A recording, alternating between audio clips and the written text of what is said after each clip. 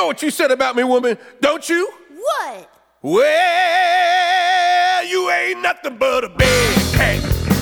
It's scratching at my door. You ain't nothing but a big cat. It's scratching at my door. You can hurry, you're pretty, but I ain't gonna rub you no more. You said you was a long hair, but I can see through that. You said you was a long hair, but I can see through that. And mama, I know you just an old big. Hey, how's it going, Bizarros? This is Gaz Morgan, and welcome to another episode of Bizarro Aficionado. What a crazy month October was. Not that November is seeming to be any less crazy, but man, it's crazy. We're not even into the holiday season yet. So we'll see what that has to bring us. How's everyone out there doing? You know, what's going on? What's new? It's finally fall. It's starting to get a little colder outside. I think I heard it's supposed to be 18 tomorrow night, the day I'm recording this, which I don't even know what day it is anymore, but it's the day before it's supposed to be 18 outside. But good golly. So some people have been asking me what my plan is for the schedule for the show. Man, we're coming into the holiday season. Things are kind of crazy. So I'm going to try and get out 3 shows a month.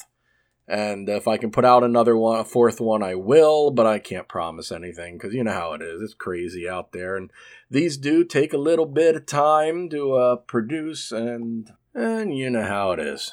It's just crazy out there. But like I said, I got some great shows kind of planned. I don't want to give any hints to them because, you know, once I do, something will fall through. And then I'll have to tell you that, no, we're not doing that. And then I look like a jackass. And, you know, I can look like a jackass all by myself. I don't need any help. So let's stop jawing and let's get into some bizarre news.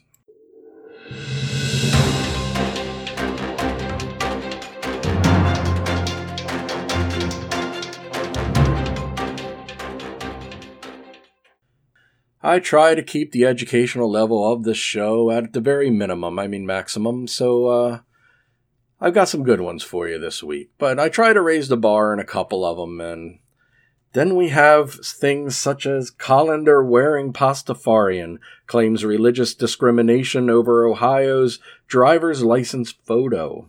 This is from the Cape Cod Times. Those incredible journalists down at the Cape Cod Times. My cousin Brian lives out in Massachusetts. Hey, Brian, ever read the Cape Cod Times? I don't know. No one reads the Cape Cod Times unless I assume you live on Cape Cod with a guy who wears a colander on his head. But I digress. So, last year, Richard Steve Moser III of Cincinnati went to several Bureau of Motor Vehicle offices near his home, including this one in Green Township, in an attempt to get a driver's license photo taken while wearing a colander on his head for what he says are religious reasons. The BMV denied his request despite him telling the agency that he is a Pastafarian and follower of the Church of the Flying Spaghetti Monster. That's a thing. If you've never heard of it, do yourself a favor and Google it. It's not quite the Church of Bob, but it's definitely worth reading about. It's a national religious rights organization has taken up his case and written a letter to the BMV saying its denial was discriminatory and unconstitutional. And as always, I'll include a link to this article in the show notes, and it does have a picture of this fine gentleman with the nice red colander on his head, and yeah, you can check that out. So, a Cincinnati man went to several Ohio Bureau of Motor Vehicle locations near his home last year in an effort to get just one to let him take his driver's license photo wearing a pasta strainer on his head, a red plastic one, in fact. They did not. I know this shocks you. Despite Richard Steve Moser III's insistence that the colander is a religious head covering, and now a national group is fighting on his behalf. The American Humanist Association says the BMV's denial is discriminatory and unconstitutional, but the state agency says its policy allows people to wear religious head coverings in driver's license photos only if they wear them in public and in daily life. Every other religion they're allowed, so why shouldn't I be, said Moser, who said he's read and enjoyed the book The Gospel of the Flying Spaghetti Monster when he was recovering last year from breaking his hips. I think there's a story there that would be much more fascinating on how did Mr. Moser break his hips. Moser said he has since become a follower of the faith, known as a Pastafarian, and practices the satirical religion of the Church of the Flying Spaghetti Monster. The belief was born in 2005 after a man wrote a letter to the Kansas School Board saying that if intelligent design would be taught, so should the idea that a flying spaghetti monster created the earth. The religion, which caught on especially in European countries, has thousands of members according to scholars, has a gospel, and is recognized as a religion by some government officials in other states who let adherents get their license photos taken with a strainer atop of their head. Moser said he went from being non-religious to becoming a believer after reading the church's gospel. He even stated an online chapter, I cannot read today, and I'm not even going to edit it out, because I can't read. I don't know what happened. I used to be able to read. I used to also be thin, smart, and have hopes and dreams. But, you know how that goes. But he even started an online chapter for other Pastafarians near his home in Cincinnati. The Facebook group, which Moser started a year ago, has 178 members. I like the satire part and all that. There's a lot of satire in the gospel. It's just funny, Moser said. The Ohio BMV driver's manual states that head coverings aren't permitted in photos unless used in conjunction with a recognized religious purpose, but only if usually and customarily worn whenever the person appears in public. Among other reasons, agency spokeswoman Lindsay Borer said in an email.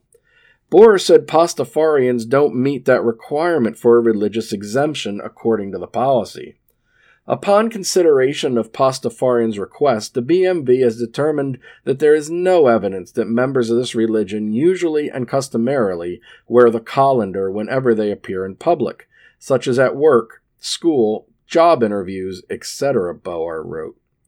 Moser said that wearing a strainer isn't a requirement of being a Pastafarian, but, he added, if you're a believer of the faith, you're expected to get your driver's license photo wearing a colander. Moser said he felt discriminated against when the clerks at the Cincinnati area BMVs that he visited all denied his request. I was told we're not a religion, he said. Grant Shiver, a Baltimore-based writer and scholar who focuses on American culture and religion, studied Pastafarianism in 2017 and the search for legitimacy by some of its members. He called it a religion that challenges our idea of what religion is, and although the religion started as satire, he said, it has evolved into a genuine movement.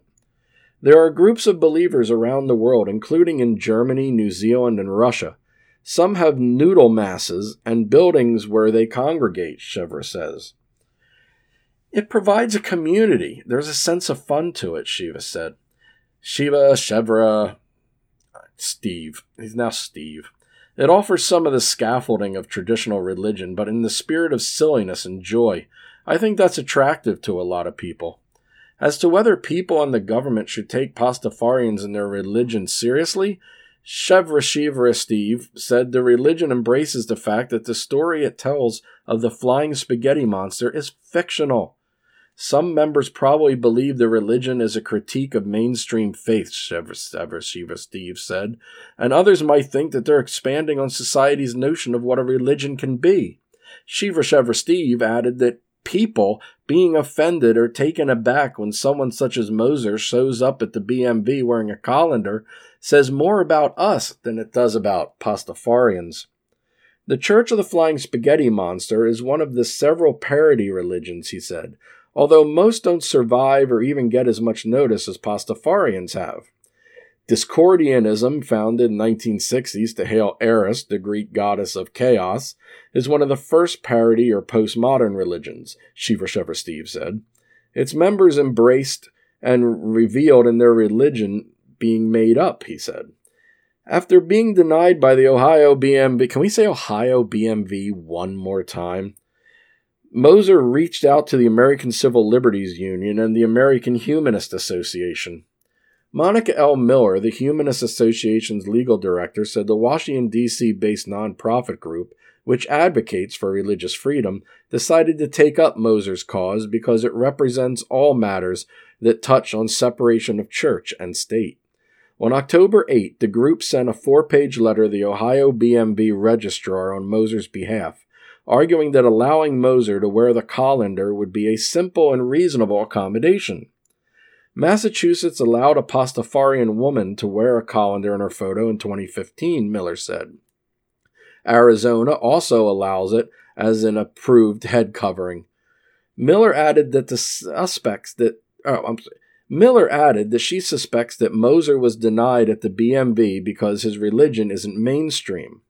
The BMV is not a liberty to decide which religions may be afforded this privilege and which religions may not, Miller wrote in the letter. To deny any person the right to afford themselves of this accommodation merely because their religion is not sufficiently well known or understood by the BMV would be a plain violation of the First Amendment. So what do you think? I mean, I guess we could look at this in several ways. One, if they go ahead and just keep allowing this, then I can come in there with a cheese grater on my head and say, well, I'm from the religion followers of the great and benevolent cheese, which doesn't sound like a terrible idea, and I may start. But and then on the other hand, I don't know. I guess I can look at it where he should absolutely have the right. He's doing this to be contrarian, to be a jerk off, but and that's fine, because that's also part of what the Flying Spaghetti Monster is all about. And is it any more ridiculous than anything else we do or wear or interact and for the sake of religion? I don't know. All right, what do we got next here? Let me see, something good here. Okay, we got the Australian's Criminal Slang Dictionary.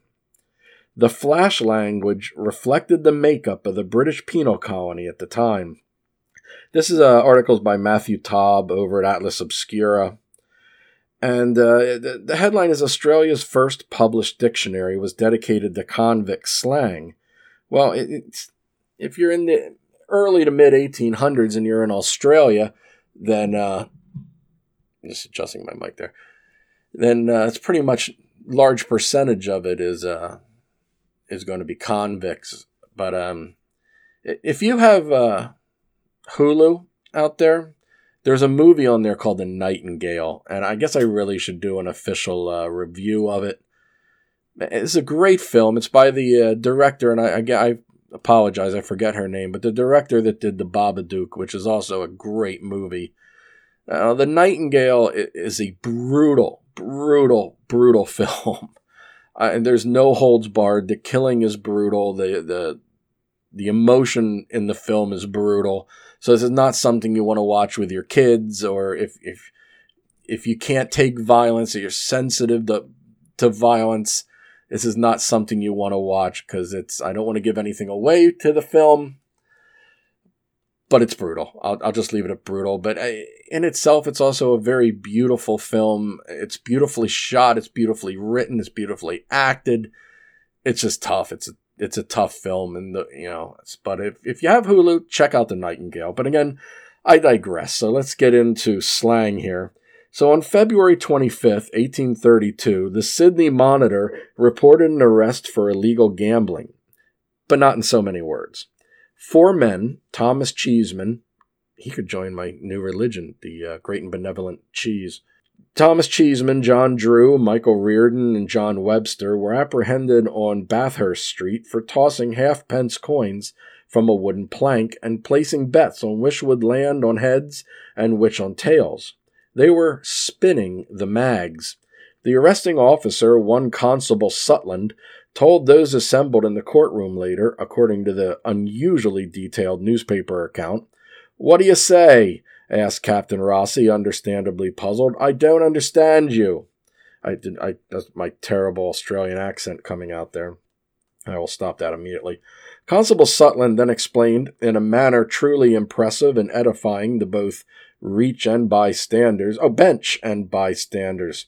and with much historical tact, that spinning the mags, your worship, is slang for toss halfpenny, a more common name for the game of chance they were playing. The details of the crime sufficiently clear, the men were jailed for a week. There's no way of knowing whether Constable Sutherland had his own copy, but a special dictionary had in fact been published some years earlier for just that kind of scenario. James Hardy Vaux's Vocabulary of the Flash Language, typically regarded as the very first dictionary produced in Australia, translated into plain English some 700 slang terms regularly used by people engaged in illegal activity. Vaux translated this flash language while himself imprisoned at Newcastle in southeastern Australia. He even dedicated the book to his supervising commandant. Between 1788 and 1868, more than 160,000 people were transported from England, Wales, Ireland, and Scotland to the opposite side of the world to serve their time in Australia, help establish a new outpost for the British Empire, and generally no longer be in the British Isles anymore, which I think was the main part. It was an anxious time, with the disruption of the Industrial Revolution driving a rise in petty theft. The state managed the turmoil in part by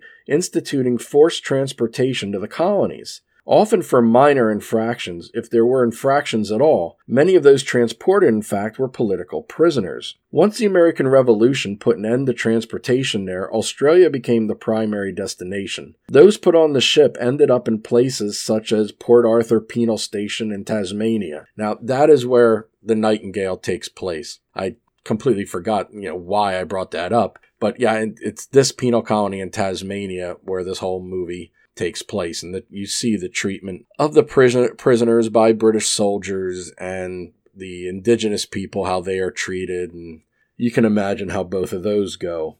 But see, where were we? Tasmania. The Hyde Park Barracks in Sydney and Fremantle Prison near Perth, among many others. Once notorious for their awful conditions and hard labor, a number of these sites are now museums of Australia's convict period. Visitors can glimpse that part in relics ranging from gallery of prisoner tattoos to an unconsecrated convict church. The influx of incarcerated persons not only brought more European people to Australian shores, but also variations on the English language. What Vaux called flash language was also known as thieves' cant, an extensive set of code words that had flourished on the margins of English society for centuries. Flash, in other words, is flash for cant. Scholars agree that the cant itself did not really evolve into a specifically Australian version, and Vaux's publication followed centuries of older cant dictionaries produced in England.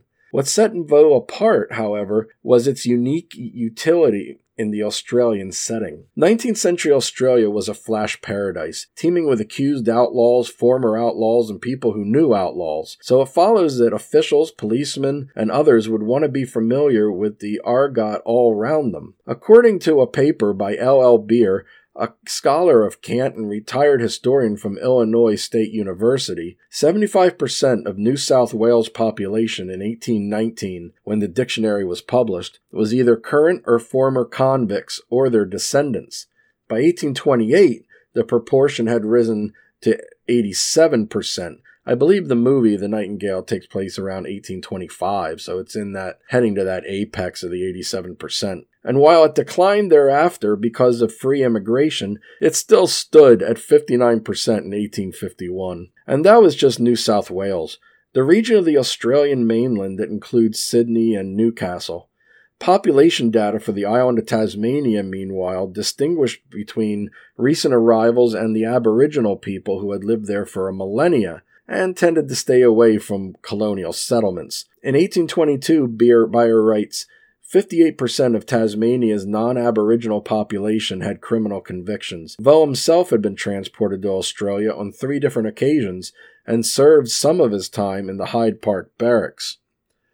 Recently, to mark the dictionary's 200th anniversary, the Australian writer and illustrator Simon Bernard published an updated version of the Vaux text. featuring historical examples of the term's usage in court and criminal records, and eventually the assimilation of certain words into the mainstream. Bernard says that one of the most striking patterns in his research is the degree to which criminal justice officials could not understand any of what they were told by defendants. According to Beyer, special cant interpreters were called into the courts of New South Wales beginning in the 1790s. So this had become basically a complete dialect that they needed interpreters to explain for them. That's crazy.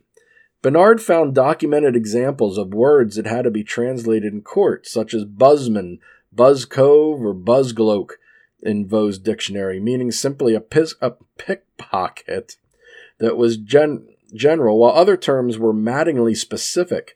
Consider cat and kitten rig for the practice of stealing pewter quart and pint pots from public houses.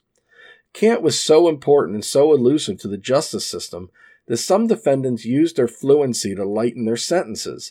After John Farrell, Thomas Hopkins, and George Lyons robbed a panny, a house per Vaux, in 1786, Farrell explained to the judge that panny is the meaning of the house, and was spared the death sentence issued to his co-defendants. So the co-defendants got death for breaking into a house. We complain about what we have here. Today, Farrell would probably be called a snitch, but only because the word has moved from thieves' cant into our common parlance. To impeach or to betray your accomplices, writes Vaux, is termed snitching upon them. A person who becomes king's evidence on such a person is said to have turned snitch. It's hardly the only word from Vaux's dictionary to have escaped the argot of the time. In January 28, 1833, crime report in the Sydney Herald referred to the arresting officer as the Charlie, a watchman, according to Vaux, and then stated that the arrest, one Mary Malone, tried bonneting the officer, making false excuses to him, before ultimately bolting. Yeah, well, you get it. Now, in the introduction to this updated text, Bernard lists several other words from the dictionary that have persisted, specifically in Australian English. Dana, excrement, helped give way to dunny, or toilet, togs, or clothing, and has become slang for swimwear. Ridge, which is gold, is preserved in rigididge, Aussie for good or genuine, according to the Oxford English Dictionary. And there was at least one cant term unique to the Australian variety, and inexplicably tied to the landscape itself. Bushed, defined by Vaux as poor, without money, comes from escapees and formerly incarcerated people who fought to survive in the wilderness, what Australians called the bush. According to Therese Marie Meyer, a scholar of Australian convict history at Germany's Martin Luther University of Halle-Wittenberg, that's a mouthful, I don't even know, think you can get that on a sweatshirt? If you look closely, you might even find some cant on walls surviving from colonial Australia. According to Bernard, the words grog for me, liquor for me are still visible, etched into a wall in Bothwell, Tasmania, near the name of the likely scribe, William Bray. Once a prison, that Bothwell building is now a private residence, and Bernard says that most convict-era graffiti consists of pictures rather than words. Yeah, sure it does, and we can all imagine what those pictures look like.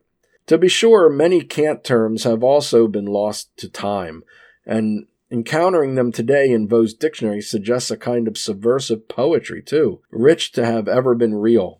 Too rich to have ever been real. While compiling his updates to Vaux's text, Bernard came across a few particularly beguiling examples. His favorites include Resurrection Cove, or someone who stole bodies from the grave, and Morning Sneak, an early-day act of thievery executed by slipping in at the door unperceived while the servant or shopman is employed cleaning the steps, windows, etc.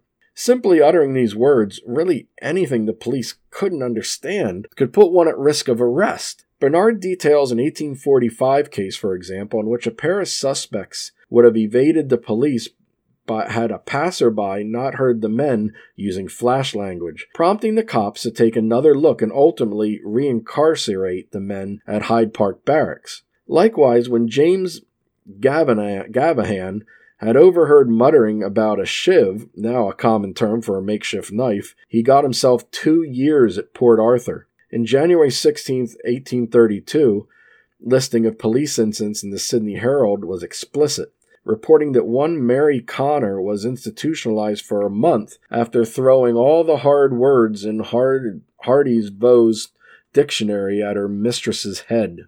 According to Meyer, cant is a sociolect, a variety of language spoken by a particular social class, rather than a dialect tied to a specific region or location. Well, excuse me. One of Vaux's terms, in fact, is family, a title he gave to all who get their living upon the cross, or through a legal activity. These examples illustrate the fear that authorities and the non-Flash-speaking public had of Flash or cant, and that has not only facilitated crime but also inspired it. The policies of some Australian prisons, said Bernard, addressed this fear by condemning the incarcerated to total silence. That carceral method wasn't pioneered in Australia. I knew it. He added, it had previously been practiced in Philadelphia at what many of you out there know as Eastern State Penitentiary, which was a Quaker penitentiary, and they also used silence in their service and had incorporated that into the prison system. And if you ever go there, they'll explain that. It's a pretty interesting place. At the same time, that perception may be part of what cant or Flash currency among those who spoke it. Beyer cites people who complained at the time that cant played a role in fostering solidarity among convicts, and who noted that incarcerated laborers have a strong esprit de corps which is kept up by their speaking a language so full of cant expressions as to become a separate, full dialect. Ha ha! It became a dialect, I was correct. It was, in a way, an instrument of resistance, an expression of identity and self-determination among those who had lost their freedom, often for little or no offense, and been forced across the world. Well, that's messed up, isn't it? Yeah, not many realize that Georgia was the penal colony over here, and I don't really know a lot about that or what years it was, though I assume it was pre-revolution, but I'm not sure what those times are. You can Google that, or maybe it'll be another episode, or maybe something somewhere will know something. All right, let's see what we got next here. Here's a good one. The Basement of Blood. So, Bagley family's basement gets flooded with animal blood. Bagley, Iowa. What sounds like a scene from a horror film is reality for the Lestina family. Their basement was filled with nearly 5 inches deep of animal blood, fat, and bones as a result of drainage from a meat locker next door. How big was the meat locker? The Lestina family has lived in their home next to the Dahl's Custom Meat Locker for 10 years, but have never had major issues until recently. Nick Lestina said the ownership of the plant changed within the last year. They haven't reached out at all. In fact, they haven't taken any accountability for it, Lestina said. They say it's not their fault and told me good luck. If I want to do anything about it, that's on my dime and my schedule. Channel 13 News reached out to Dahl's Custom Meat Locker for comment, but it appeared it was closed on Monday. Lestina said he's been in touch with the Iowa Department of Natural Resources, which is handling the investigation, and has been in touch with the meat locker. The meat locker, from my standpoint, has been pretty cooperative. They have worked with me to come up with a permanent solution so the animal blood, fat, and all that stuff is no longer discarded down those floor drains, said Kevin Wilkin, an environmental specialist senior to the Iowa Department of Natural Resources. He said the owner, Caitlin Dahl, said the meat locker had killed hogs and cattle on Thursday, October 3rd, and flushed the blood down the floor drain. Upon questioning, she said she believes the floor drain discharges into a tile, which is likely connected to Lestina's floor drain via the same pipe. The DNR got the Iowa Department of Health involved because it was a health hazard. The department recommended their family of 7 live somewhere else in the meantime to avoid any potential biohazards. Lestina said the Dahl family has been non-compliant in helping cover any costs. Now, why should they? Figures. I'm looking into thousands of dollars with cleanup, over $2,000 just to sanitize the basement, he said. I don't have thousands of dollars to throw away at this. Lestina said the blood would have continued rising if it weren't for his sump pump, which the DNR also confirmed. No one wants to see that, smell that. I wouldn't want that for anybody in their house, he said. In the meantime, their families continuing living elsewhere while they try to clean up the mess. Many items in the basement were ruined, including a bed they were saving for their 1-year-old son. DNR is continuing to investigate this matter and told the meat locker to cease its discharge immediately until they develop a permanent solution. I really wouldn't wish this on anybody, but all I can do is keep moving forward and try and take care of the problem, Lestina said. Good God. How is there even a question as who is at fault here? Considering a previous company ran this with no issues, they come in, flush it all down, and now it's in this basement, but it's all on his dollar? And DNR is complaining about him not complying? Unbelievable. There's going to be ugly lawsuits there. And that's the basement of blood.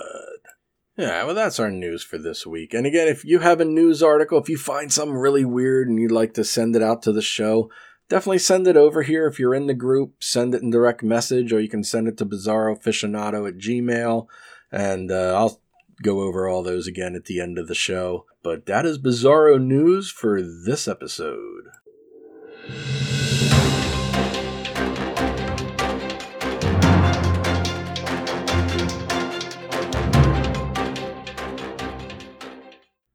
And we're back. I still can't get over the basement of blood. I mean, 10 years they lived there, not a single problem.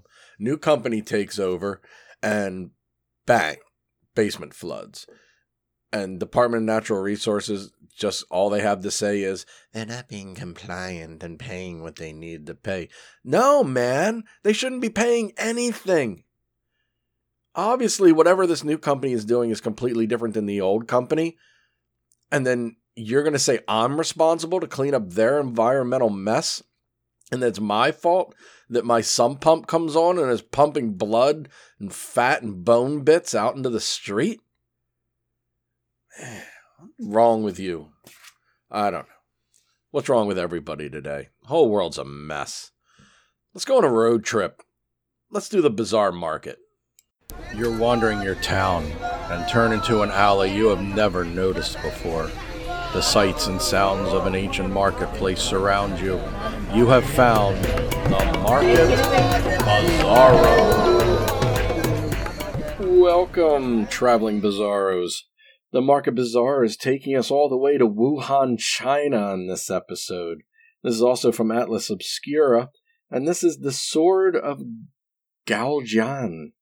The ancient sword lay in a waterlogged tomb for 2,500 years, but managed to remain relatively untarnished and impressively sharp. In 1965, an archaeological team discovered a series of ancient tombs along an aqueduct on the Zhang River reservoir in Zhanghao, China. They discovered more than 2,000 artifacts, but none were more impressive or surprising than the Sword of Gaojian. The archaeologists found the sword lying next to a human skeleton in a water-damaged casket. The whole tomb was sodden, having been soaked in underground water for more than 1,000 years. So when the team unsheathed the sword from its wooden scabbard, no one was expecting to see a pristine artifact. The scabbard, with its black lacquer finish, proved an almost airtight fit around the ancient sword. Thanks to this and the chemical composition of the sword, the magnificent blade was almost untarnished and retained an impressively sharp edge.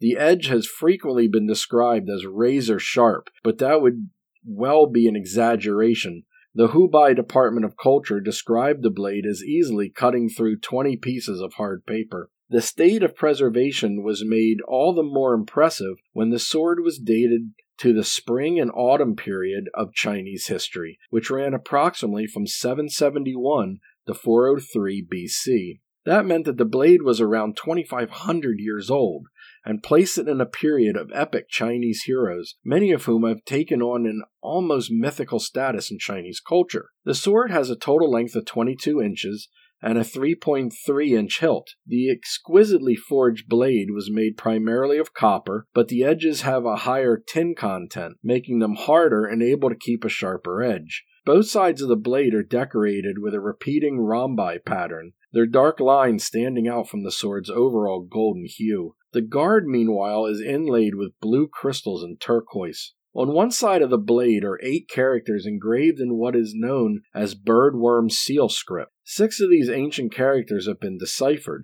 The script reads, "King of Yu," and made this sword for his personal use. The other 2 characters could not be identified, but analysts believe that they state the name of the aforementioned King of Yu. These intriguing details provoked much debate as to the owner of the sword. 9 kings had ruled Yu during the period and were attributed to the sword, making identifying one of the true owners no easy task. But after studying both the sword and the tomb for many months, archaeologists, historians, and Chinese linguists came to a consensus. The sword belongs to Guizhan, who ruled the kingdom of Yu from 496 to 465 BC. Guizhan was known for his perseverance in times of hardship, and for relinquishing the trappings of his kingly position. He supposedly ate a diet more suitable for a peasant, and sometimes ate bile to remind himself of the humiliation he once suffered as a captive of the state of Wu. So it seems reasonable, really, that a king who chose to eat slop and bile at least deserved a fancy sword. Yeah, that's what I'm saying. The Sword of Guizhan is currently housed in the Hubei Provincial Museum in the Wuchang district of Wuhan in Hubei Province, a landlocked province in central China. The museum, in case you just happen to be going out for milk and enter into Wuhan, Hubei, the museum is open Tuesday to Sunday from 9 to 5, and the entrance is free. Alright, Bizarros, from wherever in the hell that was in China, to the trippy history of peyote, the mysterious Navajo hallucinogen. Peyote has been used for years by Native American church members, but for the rest of the world, it's a Class 1 substance and it's illegal to use. In 1970, the United States published a Comprehensive Drug Abuse Prevention and Control Act. The law organized all controlled substances into classes, and depending on the class the drug fell into, made most of them illegal. However, one of these drugs, a naturally occurring psychedelic known as peyote, managed to slip through the cracks thanks to a loophole. As the drug is used in Native American religious ceremonies, the consumption of it for religious purposes is legal, while use for observational, scientific, or journalistic intent is permitted by the DEA. So, recreational use is still illegal, though many users claim it's very lightly regulated. The mysterious legality of the drug, combined with the wild tales that users bring back from the region where it grows, has resulted in an almost mystical air surrounding peyote, and a need to discover what all of the hype is about. It's rare to find someone today who hasn't experimented or experienced psychedelic drugs at least once in their life. Over 20 million Americans admit to having tried one in the past, and 1.3 million admit to taking them on a regular basis. But of all those psychedelic drug trips, the bulk of which are on the wildly popular MDMA, almost none of them are on peyote. The rarity of people who've tried the drug is likely due in part to its rarity as a plant. Known scientifically as Lophophora willemsi, peyote grows only in northern Mexico and 2 small regions of southern Texas near Laredo. It grows underground in the form of a stout, tough cactus. Usually, only the crown of the plant is visible on the ground when you're walking around, and the strong bitter taste, of which keeps it safe from animals, is kind of hard to take. The size of the plant ranges from golf ball to softball size. The older ones are larger, and the regular users say the smaller, younger ones are more potent. According to renowned psychedelic drug expert Dr. John Halpern, the effects are similar to most other hallucinogens. The active ingredient that results in the psychedelic trip is mescaline. Not much experimental research has been done on the drug, probably unless you're the CIA, so most of the theories are educational guesses rather than facts. Halpern claims that a full dose of peyote, roughly 400 milligrams, with a 1 to 3% mescaline content, could result in an 8 to 12 hour high. However, not many inexperienced users will ever reach to that level. To consume a full dose, one has to eat between 10 and 12 buttons, or tiny slices of the inner peyote flesh. Described as extremely bitter, with the texture similar to a green pepper, consuming 10 of them is not pleasant. Additionally, users will end up with an intensely dry mouth. When taken recreationally, usual drug side effects occur. Dry mouth, mild anxiety, that's funny, lethargy, and an inability to concentrate all follow a dose of peyote. But unlike most other drugs, there's no clear beginning, middle, or end. According to Laurel Tuhoy, a writer for Vice who consumed peyote while on a trip to Mexico, the effect was dreamy. At times I felt mildly sick, but that could have been due to the heat or dehydration as much as the peyote. She's new to this, isn't she? She described in her account of the trip, when the feelings were strongest, I had the familiar mind twitch I often associate with psychedelics. I thought I could hear the emptiness of the desert. The first few hours took on a dreamy quality, and I was unable to focus fully on anything.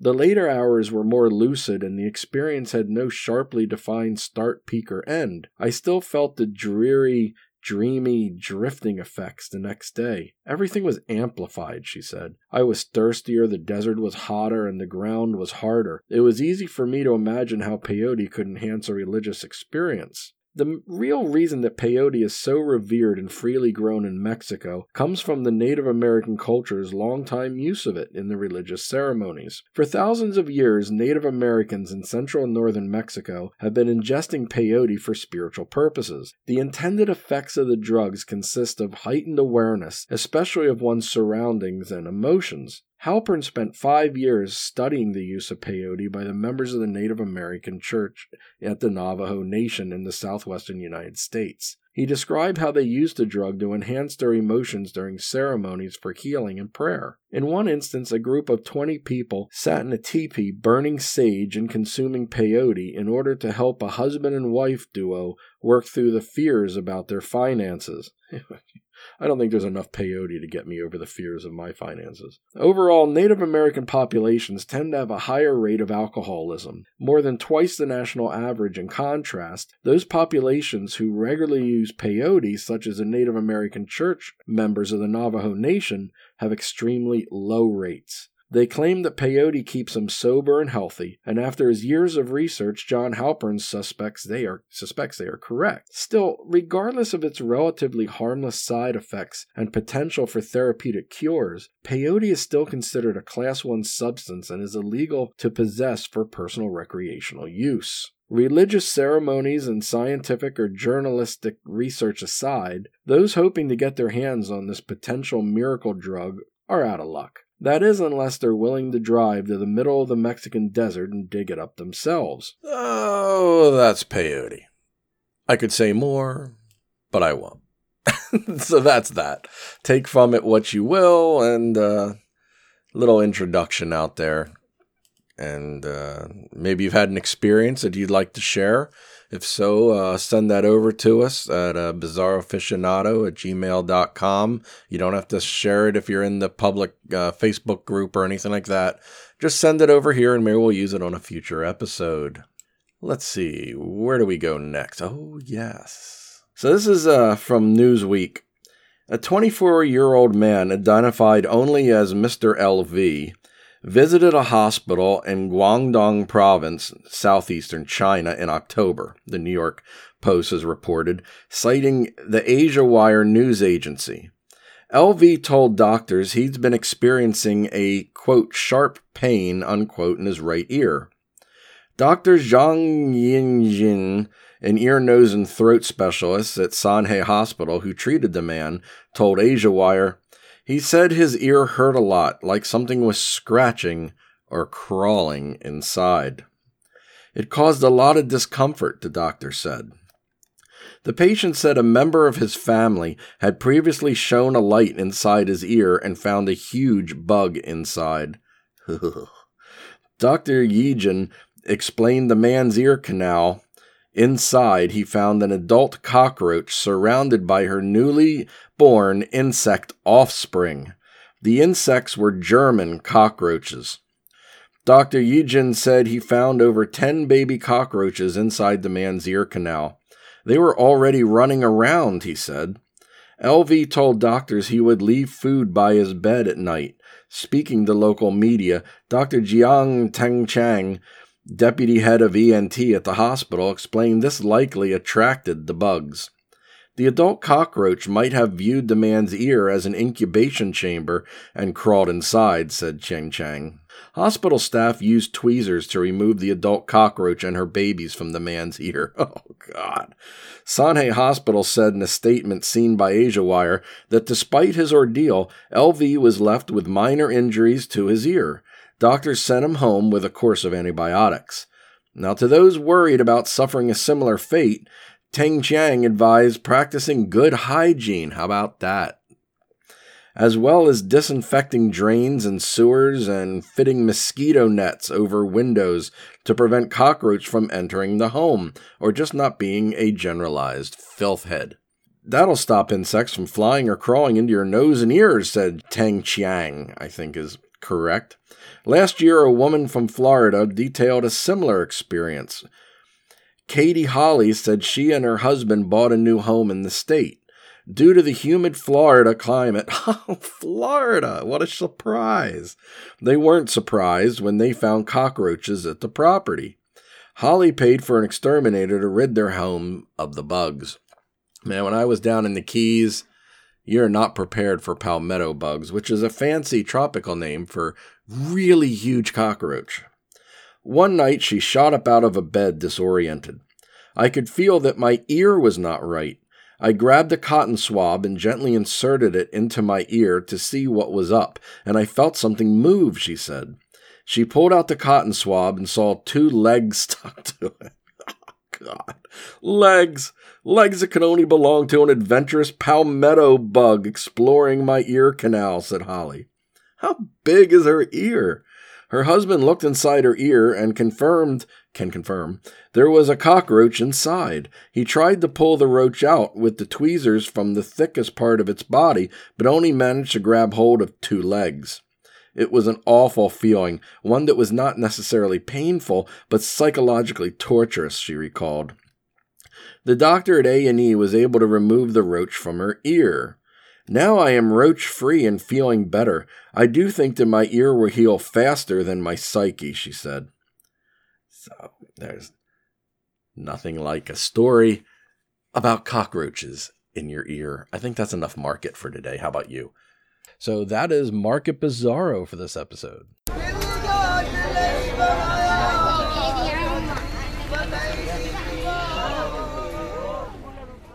And that brings us to a new segment this week.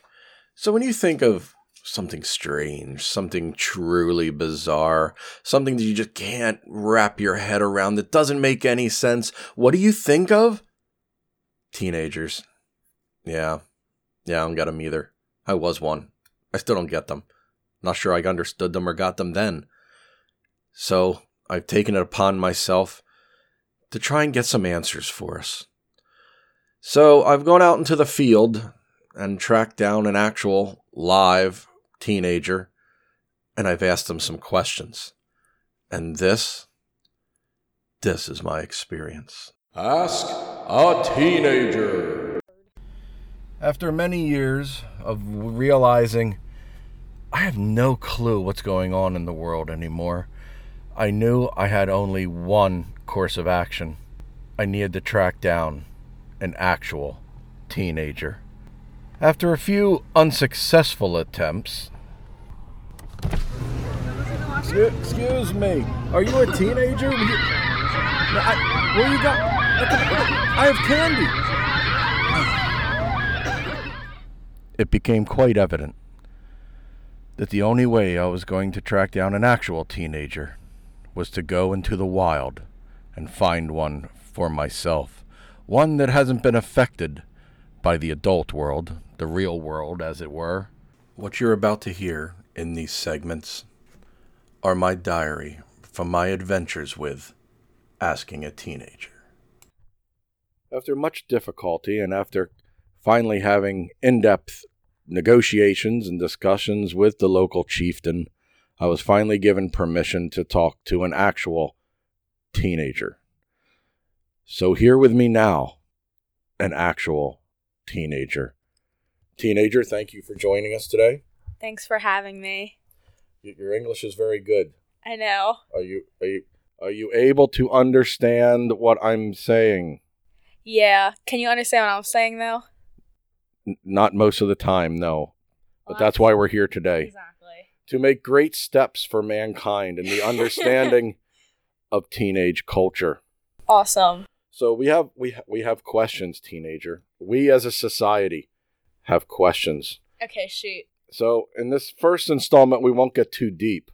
We don't want to scare your people away. Yeah. And don't worry, we're not going to be moving you to reservations other than the high schools we already have you corralled in. Ugh. So I have to ask you, what is a streak? So on Snapchat, a streak is where, okay, so you'll send it to a bunch of people, and when they send one back, it adds 1 to your streak, and the streak just counts how many days you've, snapped back and forth. So a streak is how many times you have sent selfies to some other random person. Well, usually mine's a picture on my wall. It just has to be, an actual snap. It can't be, a message. So it has no point whatsoever. It's a picture of your knee or the wall or a carpet. A streak exists for streak's sake. Yeah, my highest one is 470 days, I think. I looked earlier. Right. Moving on. See, in my day, streaks were brown spots in your underwear. Oh, that's not what I thought that was in your day. I saw it in Riverdale. It's also when a person would strip naked and run across a Yeah. football or basketball or some sort of sporting thing, or there's actually a streak, marathon run type thing. Well, on Riverdale, they ran through the hallways, but That's streaking. oh, I got you. Yeah. Okay. What is a yeet? So you can have a lot of different definitions, but it can be so it started out when it first started, it came from a video of this guy dancing, and he makes a motion with his arms like he's throwing a basketball, and he's just yeet. So now when you throw stuff, you say yeet. Or it can also mean I don't really know how to explain it. So did it start as a vine? I don't know whether it was a vine, but I know it was a video. I don't remember. It could be. All right, so we got the deets on yeets. Yeah. But why does one say yeet other than when they're throwing something? Well, when people first started using it, it was I'm so excited about this. Hey, I aced my math test, yeet. But now it's more sarcastic as the words gotten more tired. I thought I had understood it. And then, I would use it and be like, yeah, yeet. And then I apparently was infringing on the woot. So I got my yeets and woots kind of conflagrated. And it seemed to have evolved before my eyes. And now yeet is sarcastic of Yeah. So you're so now instead of saying, I aced my test, yeet, you'd be more I got a 20% on my test, yeet. It's I did bad, but I don't really care. We're doomed. The next one I have is ARDS. That's ARDS. ARDS. Well, when people say ARD, it literally just means all right.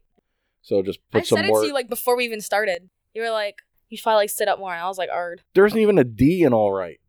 Well, it's the T. It makes a D sound. I'm just here to get the answers, ladies and gentlemen. Doesn't mean I understand it any more than you do. Oh boy. Now the big one. Oh yes. We keep hearing about Visco girls. What in the name of all that is holy is a Visco girl?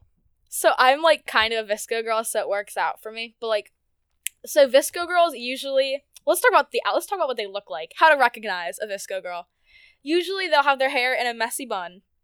They'll have the cowrie shell necklaces. Do you know what I'm talking about? Or the puka shell necklaces. Yeah, they've been around since 2800 BC. Yeah, so we have it's those. A shell. Okay. We have oversized t-shirts. So oversized you can't tell if they're wearing shorts or not. And then you have either Birkenstocks or Crocs. That's usually what they wear. So like sandals or the clogs? The sandals. The clogs, if it's, what are the other ones? Crocs. Yeah. Yeah. I have Crocs, so. You have a lot of Crocs. I have 2 pairs. But. As you came into the dwelling where the teenager lives, the first thing you would notice is the extensive amount of foot coverings.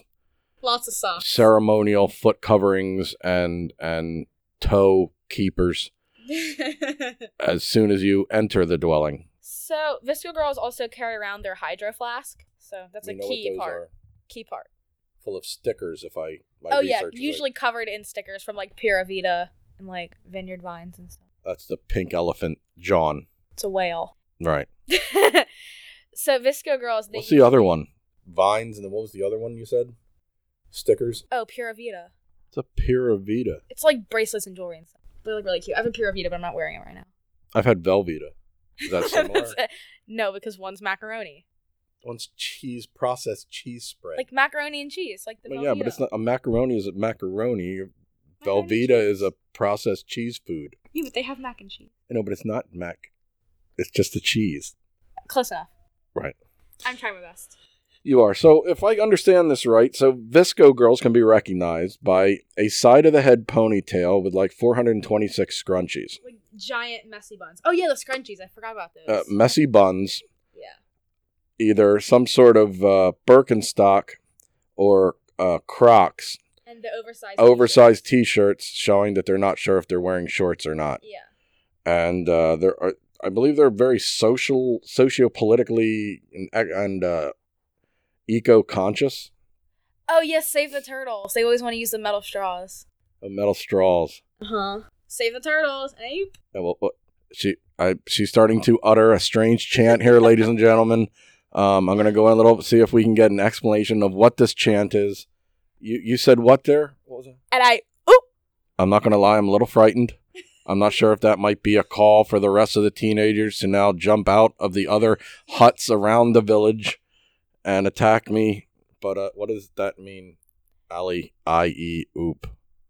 It just means like, and I oop. It comes from a video of Jasmine Masters, and she's like talking, and then she stops herself and goes, oop.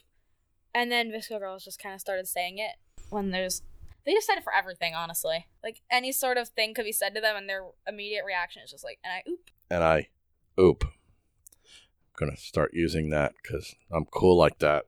Don't. You're going to get called a Visco girl. People think they're annoying now. They are, like Valley girls. Back in my day, we had Valley girls, and they talked strange and usually came from affluent families and were annoying.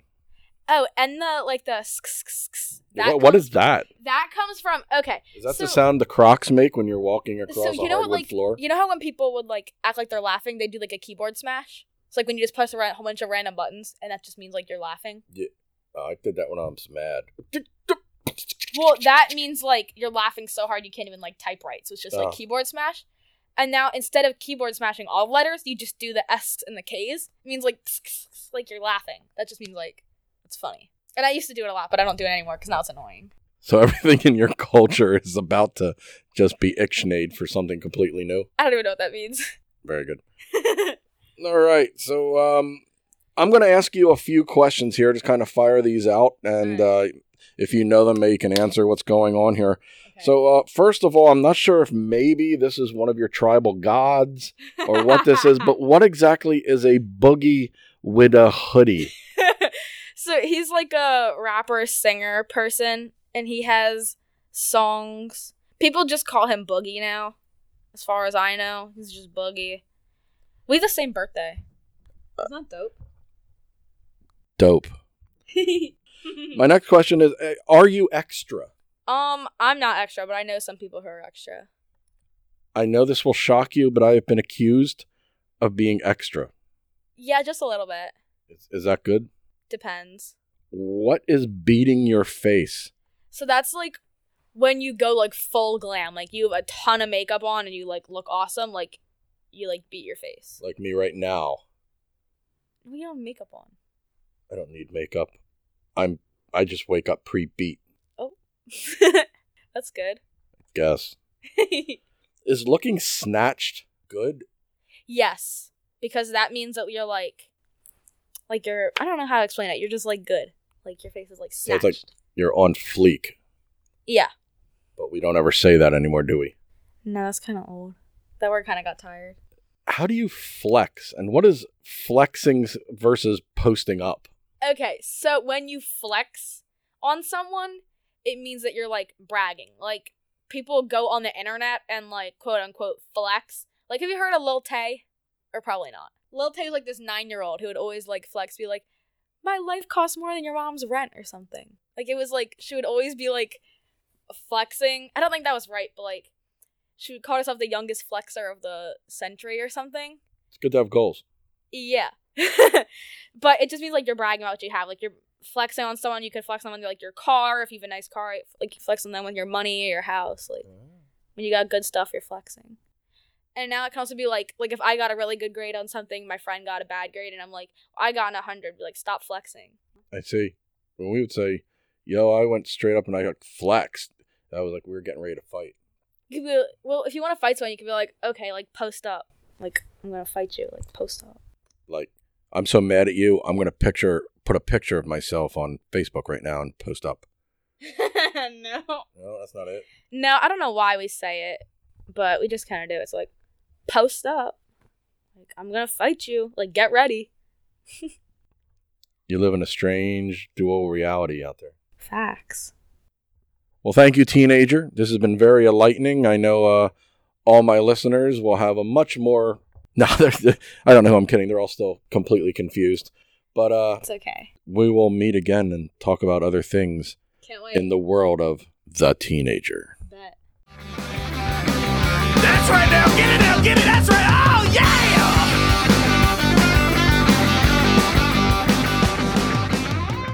And that brings to a wrap Season 1, Episode 4, Bizarro Aficionado. I hope you had a great time. I know I did.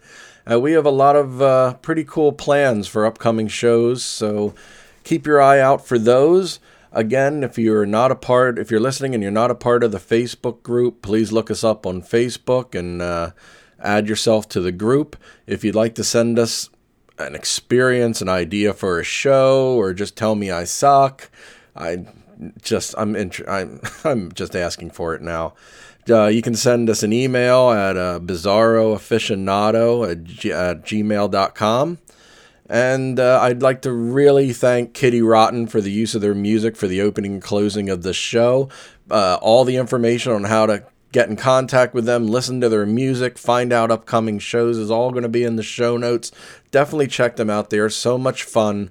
And you can't beat a rockabilly, surf punk, 50s neo-punk jamming ass band with a lead singer with an animated cat head, because they're fucking awesome.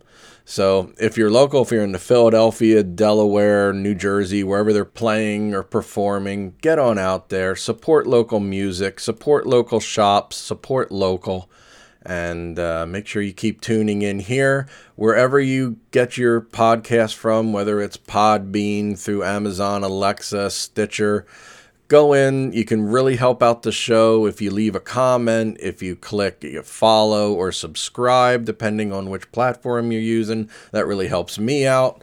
So for myself and all the other, well, that would be me, people on the show, thanks a lot for listening, and we'll see you next episode. Stay bizarre. You ain't nothing but a big cat. It's scratching at my door. You ain't nothing but a big cat. It's scratching at my door. You can purr, you're pretty, but I ain't gonna rub you no more. You said you was a long hair, but I can see through that. You said you was a long hair, but I can see through that. And mama, I know you're just an old big cat. You ain't nothing but a big cat. It's scratching at my door. You ain't nothing but a big cat. It's scratching at my door. You can't purr, you're pretty, but I ain't gonna rub it no more. Rub it down, baby, rub it out.